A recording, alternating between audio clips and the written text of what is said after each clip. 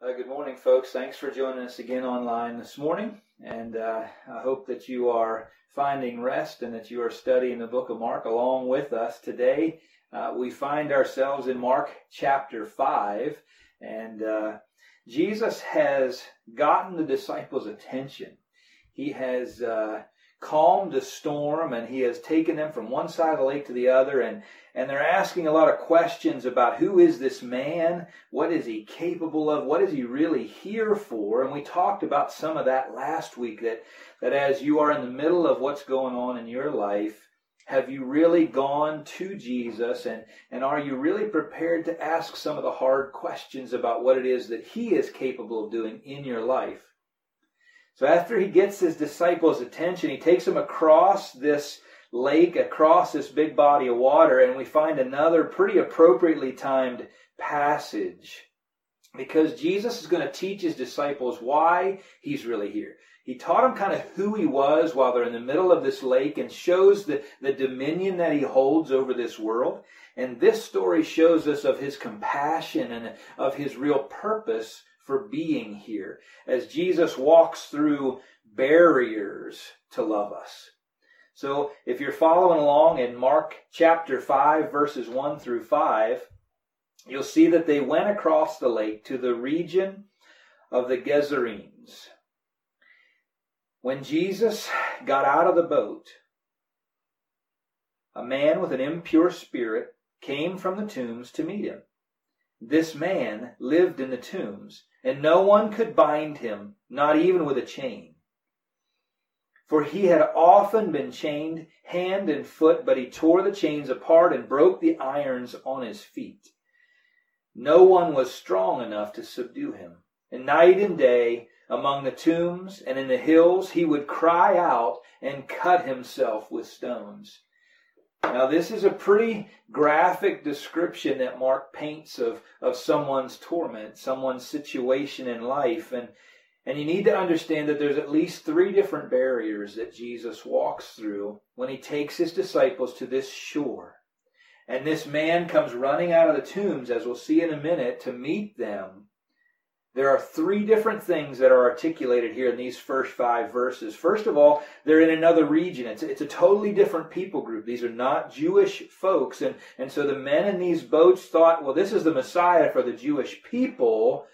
Why are we going to these other places? Why is he not continuing to teach inside of the temples? And what is he doing? What do we need to learn?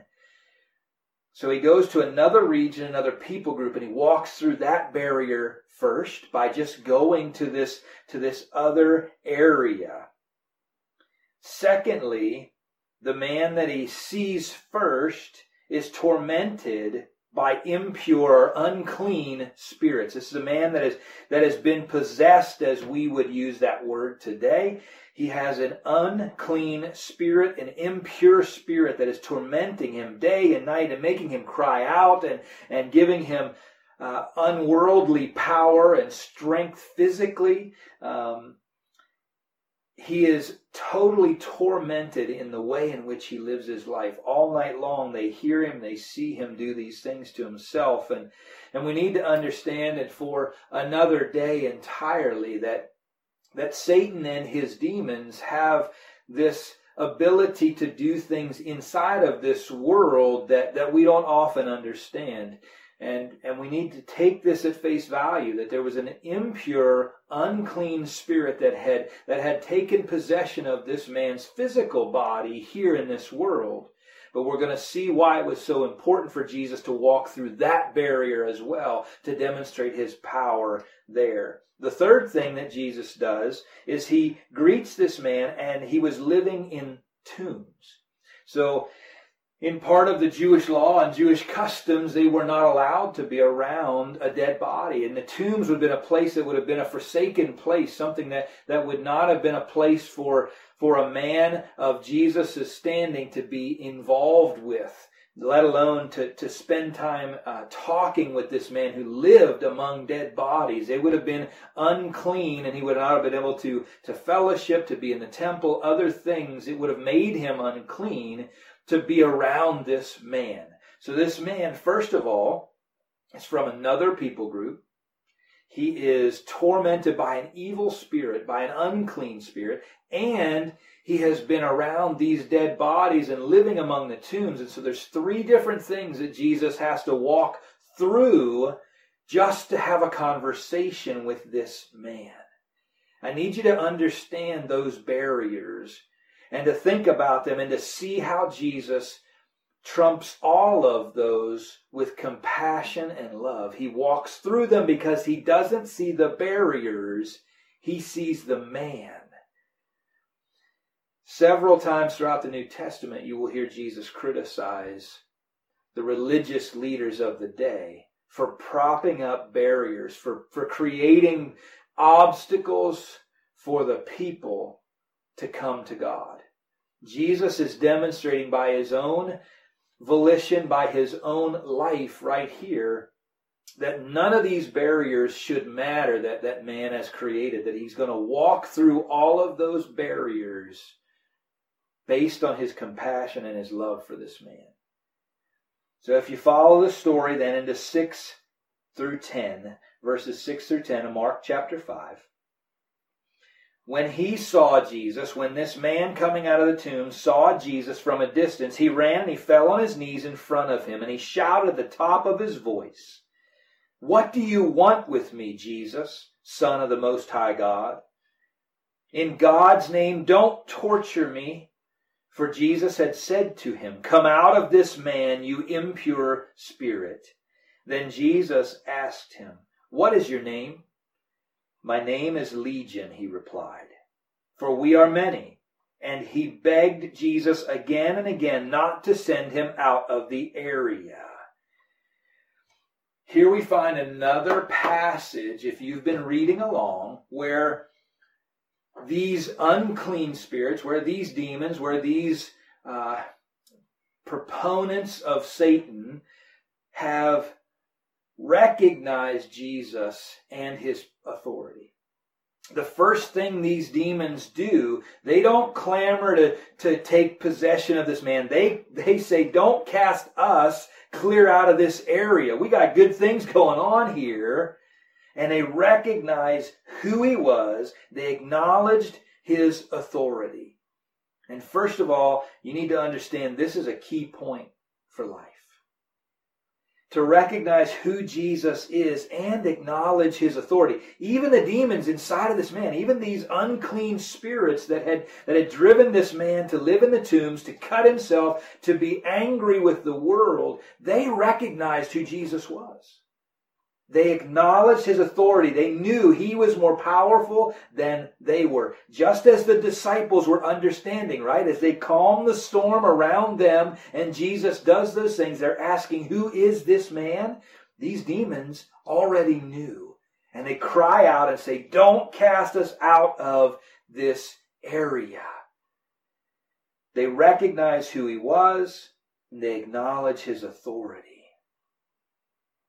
Jesus walks through these three different earthly separations to come face to face with the man that he has compassion on. And these unclean spirits start to cower as he approaches them.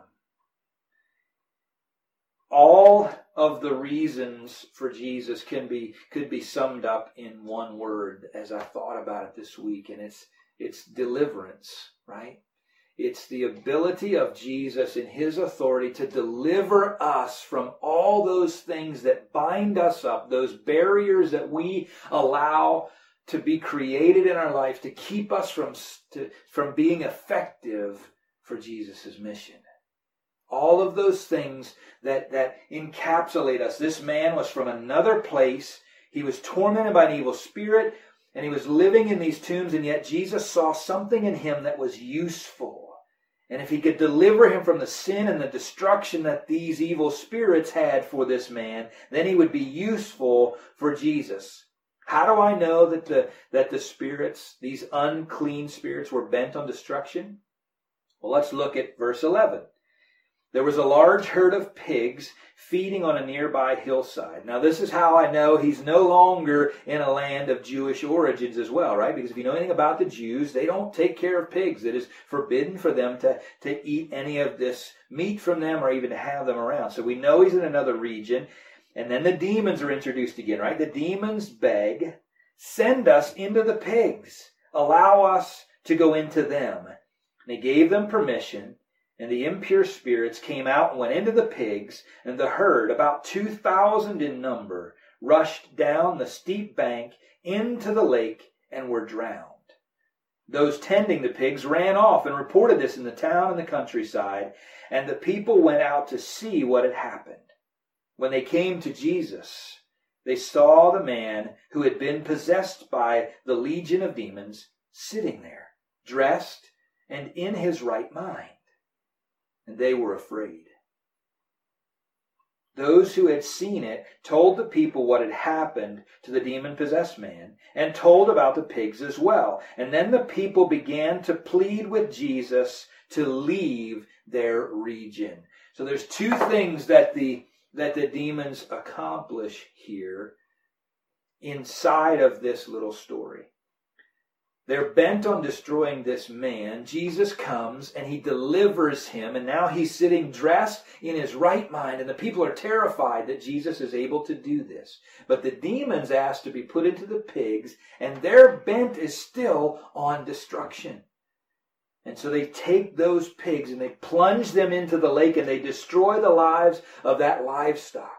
They run them right into a lake and destroy them. Not only do they destroy the pigs, but they now create an animosity, an enmity between the people of that region and Jesus. Because Jesus now has to deal with the fact that he has hurt their livelihood.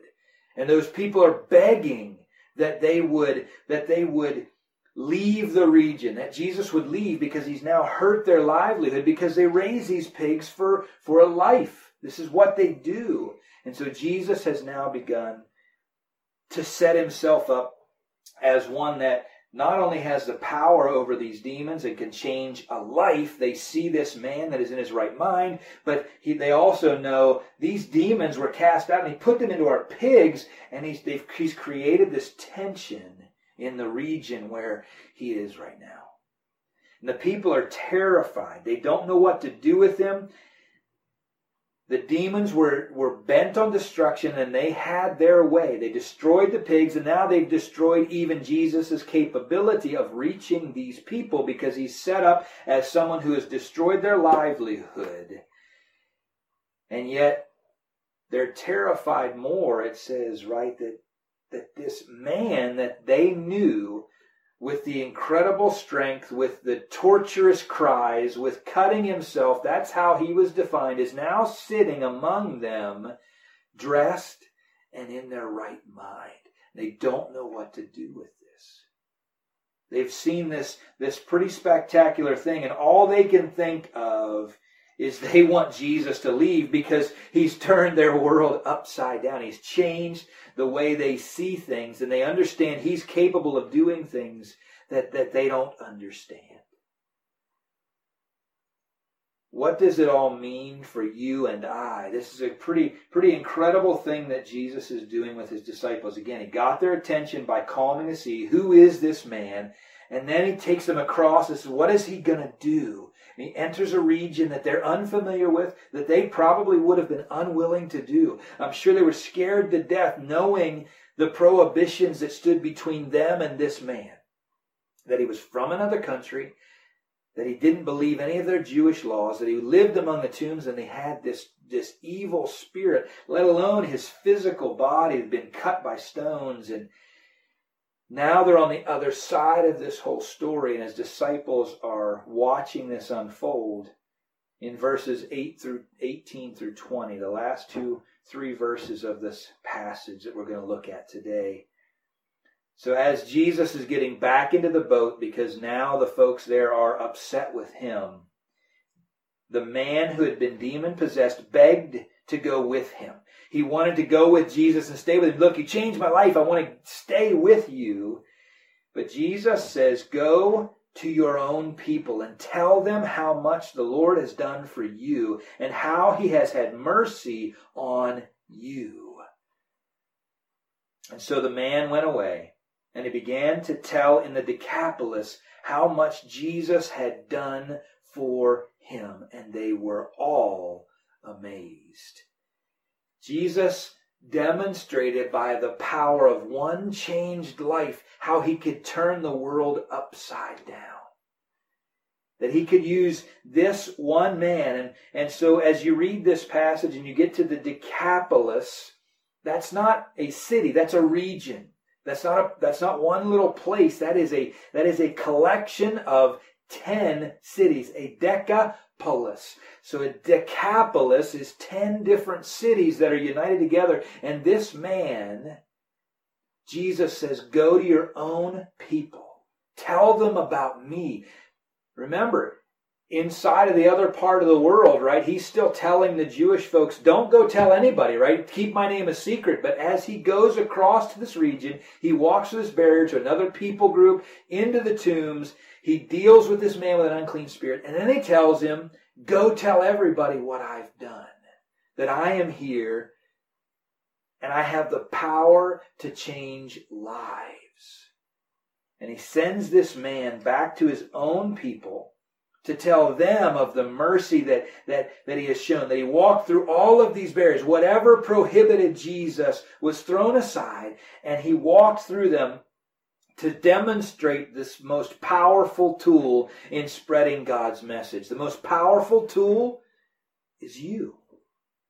It's the power of a changed life. Jesus walked through every one of those barriers for you too.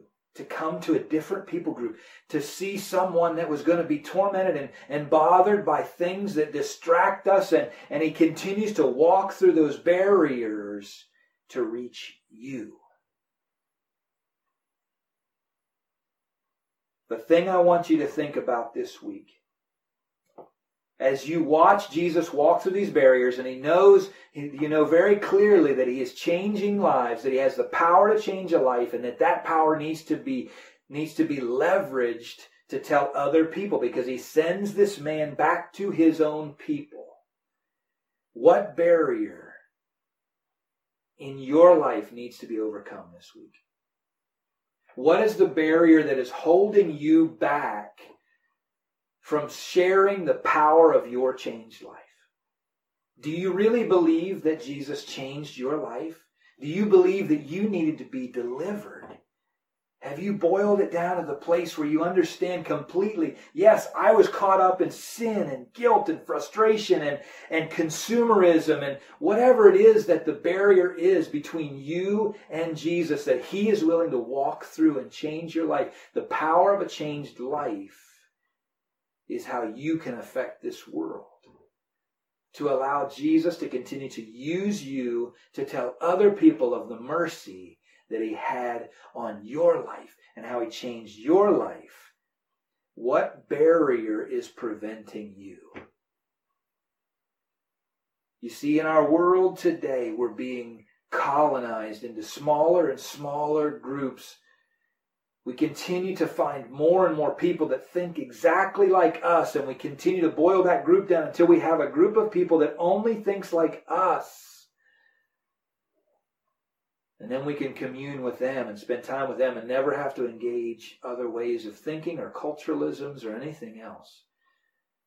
But that's not what Jesus had in mind. He walked through all of those barriers for a bigger purpose. And that was to change the eternal destination of everybody in our world. To walk through all those cultural norms, all of those barriers that we set up between people groups, all those philosophical ideas that divide us need to be laid aside so that the power of a changed life can be leveraged for Jesus' mission. Jesus got the disciples' attention by showing them who he was, and he had dominion over this whole world. And then he showed them what he was going to be about. That I'm going to reach out to new and different people. I'm going to go across all barriers, and I'm going to reach out and change people's lives so that then they can go and share with the people that are around them the power of a changed life. There are people groups, there are cultural groups, there are work environments, there are things that I will never have an opportunity to get into to tell them about Jesus. But as a collective church and as a group of believers that understand the power of a changed life, we can impact all of those areas if you are willing to overcome some of those barriers in your life that are stopping you from sharing how Jesus has had mercy on you and demonstrating the power of a changed life. I'm going to pray for you. And I want you to seriously consider what it is that you're wrestling with right now in your heart. If God is calling you to surrender to His will, first of all, to understand and recognize Jesus' deliverance in your own life, then pray that He delivers you. Thank Him for salvation and for changing your eternity. If Jesus has already done that for you, then I pray that the barriers that have built up in your life, you would examine them this week. What is stopping me from sharing with other people the power of Jesus in my own life? Father, thank you for your word. Lord, thank you for using us. Thank you for incredible examples like this. Father, thank you for sending Jesus through all of the barriers to reach me. Lord, I pray that you would allow us to live in such a way that we bring glory and honor to His name because we're willing to look more and more like Him as we get rid of all these barriers in our lives. And we share the good news of grace and mercy that you have given to us. Lord, I pray that we embrace that as a lifestyle, that you would give us courage and strength and that you would allow us to unify around something that is much higher, much greater than we can be apart. Lord, that we unify around Jesus' name. And in that name, I pray for all of these folks that are listening. Amen.